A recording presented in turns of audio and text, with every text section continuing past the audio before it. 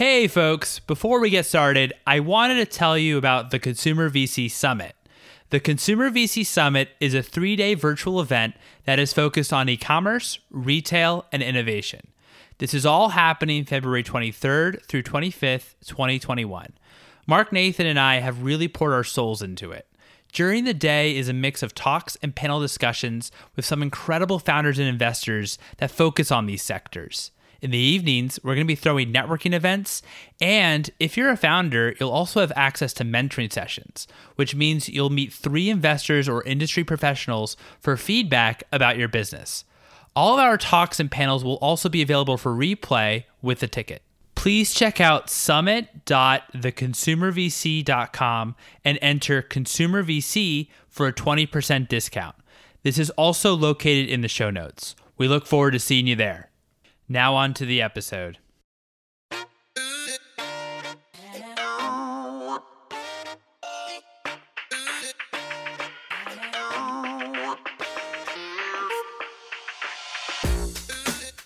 Hello, and welcome to the Consumer VC.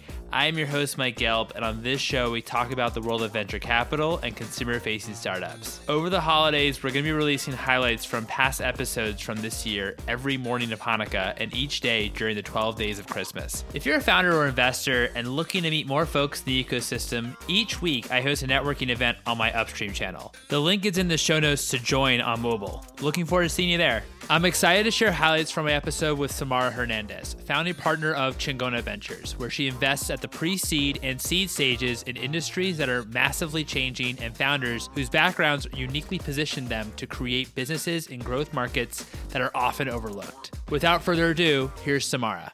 So I want to start at the very beginning. What was your initial attraction to finance? So it's interesting because I grew up in a non-traditional background and I didn't have, anyone in my family or any relative or friend that I knew was in finance. So I actually started working at a hair salon in high school and I thought I was going to be a hairstylist. But I picked up math and science really quickly being young. And so I ended up applying to the University of Michigan and got an engineering degree there. And while I was there, I joined the Society of Hispanic Professional Engineers, and it took me to a conference where Goldman Sachs was there. And I had done some engineering internships, but I was like, oh, this is interesting. Goldman Sachs, what do you guys do? I had no idea. This was 2004. And they're like, well, here, we'll tell you what we do, but give us your resume. And we talked and they're like, we need more engineers in finance. And so that conversation turned into 2 summer internships and it led me to Wall Street during the height of, in the middle 2000s,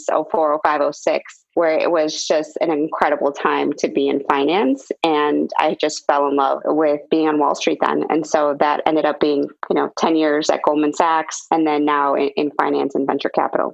That's amazing. That's a really amazing story. How do you analyze and think about opportunities both on the B2B side and on the B2C, and maybe qualities of a founder that you like to see, or if there are different skill sets that you like to see in terms of those 2 broad areas? Yeah, we're generalists in nature, but we see opportunities in a couple different sectors. So we like to look at fintech, future of work, femtech, food, health and wellness, and ad tech. And our portfolio is about 50% B2B, 50% B2C. And there's stuff that we look at in both B2B and B2C.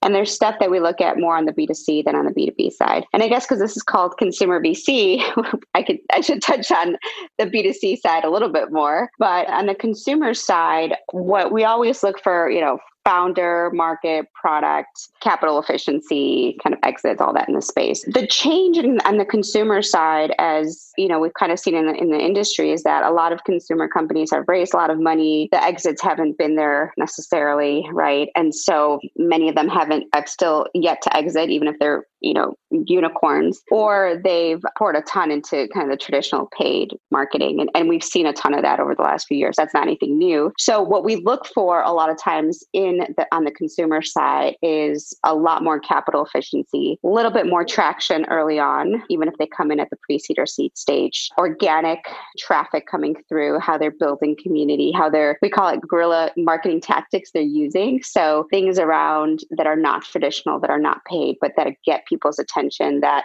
build your core loyal customers. And then we look at capital efficiency is super important to us. So how much have they raised, or how much have they bootstrapped, and where have they gone to, at what point with that money? Because if we know that they can get to, call it, 8 million in top line revenue with only $600,000 raised, that's indicative of what they can do with, call it $4 million raised, right? And the top line revenue there. And then also, as we think about exits, we think about, okay, maybe it's not $1 billion exit, or if it's, they get acquired for less than that, but they raise less than your traditional kind of huge amounts of funding, then that's still a big exit for us. So I think about it from that perspective on the consumer side. And then just kind of a little bit something unique to Chingona Ventures is that I like to look at markets that are, massive, growing, and overlooked. And so one of the investments that we recently made into a B2C company was a company called Suma Wealth. Suma is a financial wellness platform for the Latino community, which the Latino community is one of the fastest growing demographics in the United States. We have the highest purchasing power. 1 in every 4 kids being born in the United States is Latino. And anybody that isn't investing in this market, I just don't understand, because it's one of the most overlooked markets. And we saw this with the election. We saw this with a bunch of other stuff. So the founder has built community. She has 30 years of experience here. She knows how to grow it. She knows how to grow it fast. And she knows how to engage with this community that buys differently, that invests differently, that trusts banks differently. And when she went to go launch this financial tech platform that nobody else has gained significant market share in, I was like, okay, I'm in. So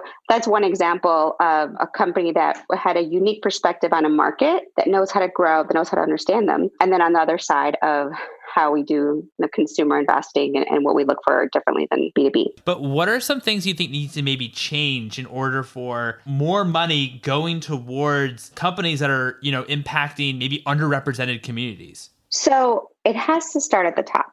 I know a lot of people give VCs a hard time on, the lack of diversity and in tech, right? And a lot of times in VC, especially at the earlier stages, it's very referral based. It's very, network based. There's a ton more bias that happens because you're investing super early and there's less data. So there is a thing there. And there's been a lot of movement in bringing in more women to VC, bringing more, getting more promotions, all that. But it really has to start at the top. And what is the top? That's with limited partners. And, for me as a VC, if I'm making investments and many times with my network, and if I'm getting those returns and my LP doesn't really care where I get those investments, I'm not going to change my ways, right? I can still raise money. I can still raise bigger funds. And I have to be careful with this because it's not an either or. It's not like I make investments and I get great returns, or I invest in diverse founders. And that's been a big topic of conversation, right?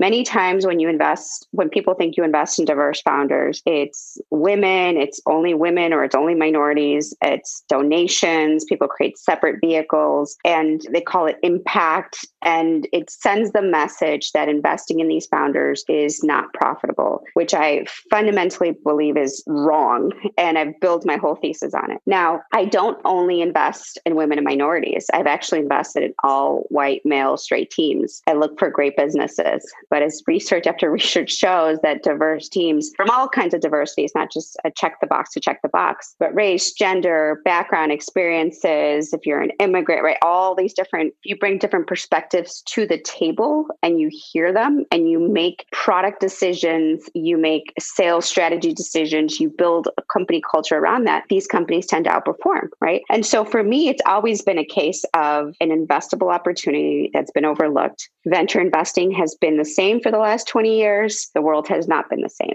And so anyways, back to what can be done, it comes at the top is from the LP side. Now, if I do see more limited partners, and that's family offices, endowments, institutions, changing their strategy and calling on fund managers to look at their team and their investments. And one of the corporate companies that did this was PayPal Ventures. PayPal had committed $530 million to investing in the Black and Brown communities after the unfortunate events this summer that caused a spark in conversation of our industry and the structural fundamental changes that needed to happen. And they've committed to this. And part of that, 50 million of that was committed to venture capital and investing in fund managers that will ultimately go into these founders. Chingona Ventures was selected as one of the 8 that was going to receive this funding. And it was big news for us. It was big news for the industry as well as for the other fund managers. And you know what? That's a significant check. And that's something that can, that launched our fund to raise and will ultimately get more money into these investments. And my ultimate goal is to prove that it's not a charity, that you don't need to give donations, that you don't have to have it as a separate fund, but it will get outsized returns and it will beat industry averages because these founders are building businesses that are in growing markets that are overlooked, that understand the customer in a unique way, that can build products that understand the end user and that could build products that are taking advantage of these new regulations that are changing, whether that's environmental, governmental, or others. And for me, it's an investable opportunity first and foremost. And the more we can get limited partners that invest in these funds to then in turn make these commitments or make these investments, because it's not an either or, you can get better returns with these diverse teams. That's the way we're going to change this industry. I think you raised a number of good points there. I think one of my main takeaways was in order for this industry to change, it can't be looked at any of this type of investing in women or underrepresented folks. It can never be looked at as a charity and something that you feel like you've done good. Like they actually lead to outside returns. There's a number of research documented around that documents this around having diverse teams. And as well, I mean, just thinking about some of the opportunities that you described to look into, right? The finance Suma, that is targeting the Latino community. Another, weave that I mentioned that's targeting the Asian community. So anyway, I think that's how you might not be able to see those opportunities if you're, for example, just like a white male, right? It's possible. So or there's no one on your team that has these networks, right? People come from diverse networks. And I'm not just talking about gender and race. We're talking about geography. We're talking about upbringing. We're talking about different networks. And so for me, it's less of a check the box and more of a what's going to bring a unique perspective, different networks to the table to make better investments. Absolutely. Totally agree with you there. What have you seen, these scrappy entrepreneurs, founders that are located maybe in secondary and tertiary markets do well that maybe don't have an investor network or don't come from a big market that's a big, VC market per se? Yeah. Well, what I always advise early on for founders that come from the non-coastal cities, I call it. So when I talk about that, I think about non-SF, non-LA, non-New York, not Boston, kind of everywhere else. And I have made investments in Chicago and Boulder and Houston and Miami that were outside of the coast. When I think about that, I always think about, okay, with as early as possible, even if I lead it, the deal is getting investors outside of the coast that are either pre-seed or seed. And there's a lot more pre-seed investors on the coast than in the Midwest. Or I guess now there's a little bit more that are coming to market. But I've always co-invested or tried to co-invest with other pre-seed investors on the coast because one, they're in the same stage. We're not competitive, right? We can't close the full round. And so there's a lot more collaboration there. And it helps people build their network outside of the coast from these investors, bring in their network, as well as understand what sort of metrics and what sort of things that, Series C or Series A investors are looking for outside of the Midwest. So I always advise companies to do that part of it. Now, alternatively, companies that are on the coast that want to build a presence here, especially in consumer, this better than anybody else, but it's great to test out your product in business in the big markets. But what about the other percentage of the country, right? Test it out in a small town in Illinois. That's where you really see if you can get scale. And so companies like Tiny Organics, which you had on your show, which we were just talking about, Betsy's just an incredible human being, period, CEO. And so is her partner, Sophia. But that company started in New York. They do frozen baby food and they deliver it to your home. They came to the Midwest because they had gotten early validation in New York. And one, Betsy's from here. She wanted to move back here. But two, they really wanted to expand out here. Every other kind of baby food company was focusing on the big cities and they wanted to build out their presence here. And so they came to the Chicago and they couldn't find early kind of pre-product, pre-revenue, or they had a product, they had some revenue, but basically pre-launch, they couldn't find a lot of companies, VCs that invest in pre-launch companies. And one of my friends introduced me to her, fell in love with it. I made an investment before they launched and she eventually ended up moving out here. She's expanded out here. We've done events. We've done a lot of organic growth outside of the big cities. And that's, I think, attributed to a lot of her early success. So there's a lot of things that people, even on the coast, I think will benefit from bringing in investors from the Midwest, especially on the consumer side, that not only for capital, but in terms of building your presence out here and in terms of expanding your consumer base. No, that makes a ton of sense in terms of why a company that's even located on the coast, should also be looking, whether it's an investor or a partnership or what have you, but or employees, exactly, right. Exactly. Within like the middle, a Chicago, a Cincinnati, a Detroit. Yeah, no, it makes a lot of sense. And I want to know, what I always am interested by personally, investors that are generalists like yourself, like where you have, 50% of your portfolio is B2B and, 50% roughly is, B2C. And since you also invest in food and bev, when I've chatted to investors like Will McClellan, who only focuses primarily on B2C, and he thinks about, especially on like the food and beverage side, he thinks about what he does actually when it comes to portfolio construction much more similar in terms of what you see in growth equity, in terms of maybe like a 5x or a 10x or a 15x, rather than, in software, which it could be a lot more binary outcome. It could be in 1,000x or it could be 0. I'm always really interested in folks like you who manage to do both things extremely well on the software side and also on the food and beverage side. But how do you manage that portfolio since your return profile could look very different? Yeah, and maybe it comes from my time at Goldman Sachs, where we constantly talked about portfolio diversification. And we talked about having a 40, 30, 20, 10 split, right? 40% in equity, 30% in fixed income, 20% in non-correlated asset classes, 10% in alternatives. And when I think about portfolio construction, I think about that piece of it. I mean, you have to hit home runs regardless. This is a home run business. It's not a, 1 to 2x is going to make the fund, and that's when it's going to get you outsized returns. So that's why for me, when I think about a B2B investment versus a B2C investment, when I think about capital efficient, when I think about how much needs to get raised, in all these scenarios, it always comes down to the end goal of hopefully getting that, huge return. And what does that huge return look like? Maybe it's 100x, maybe it's a 10x, but is the market growing? Are there downstream investors? Is this company capital efficient? Can they get to profitability? Can they control their own destiny? Who are acquired in the space? Like, that's what I ask regardless. Now, in the food and bev space, I've actually only made one investment in food and bev, which is tiny. So the other ones have been in food tech. And I tend to do less of food and bev and more kind of pure tech, especially recently. I've done less and less of that. There's one deal that I'm going to do now, which I am so excited about, which I can't say because we're doing final diligence, but I've been talking to this company for a year, and you have to have her on if you haven't already. But I won't say the company name, but I told her she ruined any sort of consumer investments for me ever, up until this point. And the reason why is because I saw her about a year and a half ago, and as I say all this stuff, some of people in your audience might be able to know who this person is because she's a legend, I think.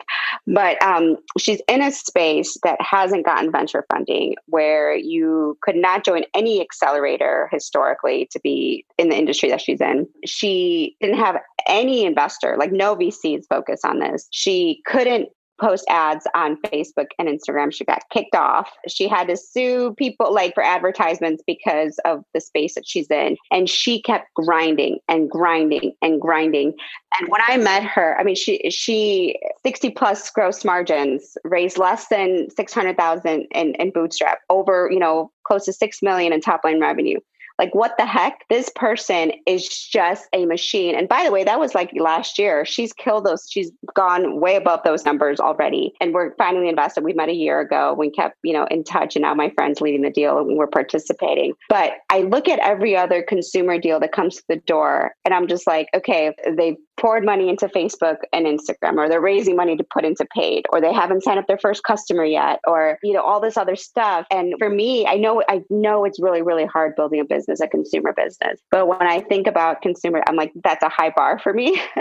And I think about this person. So I think she literally could get to 100 million plus in revenue and, with very little raise. And when I think about exits, that's how I think about the less you raise, you don't have to have as big of an exit on the other side to get a really good return for investors or for yourself. And so for me, I'm like, how capital efficient is somebody? And I look at that, I'm like, okay, that's a perfect example. But then she's also had acquisition offers already, which she hasn't taken. And that's nothing special in the sense, well, it is special, but it's not special in the sense that many people can't get acquisitions offers early on. And she just turned it down and was like, nope, I'm building this business. I'm going big. And, she's going to crush it. So anyways, I'm excited about it. And once we do the deal, I want you to have her on because she's incredible. I'm so curious who it is. I am so curious. Yeah, because we've had on a few women entrepreneurs and anyway, very, very curious to say the least. When you speak with founders, since you're looking at that pre-seed, very, very early stage level, is there a particular question that you think is most important to ask? Yeah, I mean, at the pre-seed, it's all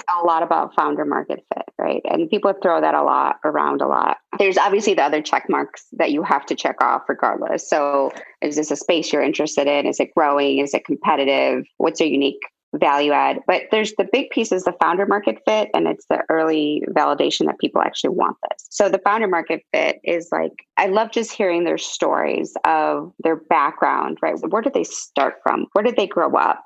What was their upbringing like? Right? How did they get into the school they got into? Did they drop out? I'm not a big Ivy League, I think 2 of my portfolio companies dropped out of undergrad, and not because they had a cushion, because they had a family of immigrants, but because they found this big idea. And so I'm not big on that, but it's more around the grit. I like the hustle. I like what gets them, what's this chip on their shoulder that they have that they are to prove, right? And so that piece of it, but also looking at how they tell their story on their background and their successes and their failures, right? So having a confident, but obviously humble person, and then in that, how that touches on their values and how they think about the business. And then this aha moment of, okay, what is this problem? And you'll find out a lot in that piece of why somebody's so obsessed with solving this problem. Now, that's just the first piece of it and the most important piece of it. But then it goes into, how did they find their first customer? Did they teach themselves how to code to do something? What is this guerrilla marketing tactics that they did to do their first thing, right? And so in some cases, it's teaching themselves how to code. Sometimes it's doing something that's non-scalable, but proving that there is a problem and in the market and people are willing to pay for it. So one example of that is a company we didn't end up investing in, but I thought it was brilliant. And we didn't end up investing for different reasons, but it was a dating app for the queer community. And they basically, this woman has no tech background or anything like that. But basically what she did is just create a community, because she realized that a lot of the traditional dating apps, they don't solve this problem for the queer community. And so she created this online platform and she got, a ton of followers. And she's like, what if I just posted an ad and just said, hey, if you want to post an ad to meet somebody, I'm going to charge $5. Send me your ad. And she was like sold out within a day. She posted it every single day for a month. And then she showed that people were willing to pay to meet somebody. And there was enough people in her community where they were able to pay for it. And then she had enough data where she actually matched somebody. And I think somebody got married through it or something like that. It was just like, she showed data on that without building a code, anything to build out the application. And so then she was able to raise, I think, a $2 to $3 million first round to actually build out the tech. So I think in the pre-seed stage, what people want to see is that, or at least for me, what I want to see is one, founder market fit in their story, but then two is, what is it, especially on the consumer side, that they've built around community, or have they had a transaction without building any tech that shows that people really want this? And so that's what I look for in the pre-seed. No, that's really, really helpful. What's the best piece of advice that you've received? So it's funny because when I was in sales, when I first got into it, I came from an engineering background where I focused on the numbers so much, and I would call people or go into meetings and they would just kick me out of their office or hang up the phone on me. They're like, get out of my office. And I just didn't understand. I had an engineering background. I was like, I'm smart. I know my numbers, blah, blah, blah. And my boss came in there and I went into his office and he's like, you're in sales and you're covering Dallas. People need to hear your story. You need to to ask them about their day. You need to ask them about their lives, like talk to them like they're people. And the minute I started doing that, we eventually got into business. We got into performance. We got into all that. And for me, it completely changed the way I think about things. It doesn't, especially in VC and with founders, like everyone's really smart. You build a cool tech, you're all engineers from Google, whatever, like you're all super, super smart. And some people can get away with being assholes. Like I'm just not one of those people. I've never been able to. And I don't think many people are, 99% of the population. But when I pitch, or when, LPs, when founders pitch, when you speak, like many times, especially as a type A smart person, you want to get the numbers right. You want to get the information right, especially women many times, right? And it's just like people are people, and we're all human, and we all have a story, and we all want to connect with somebody regardless of whatever you're selling. So focus on that, and the numbers will come and the business case will come. And so that was one of the best pieces of advice I received.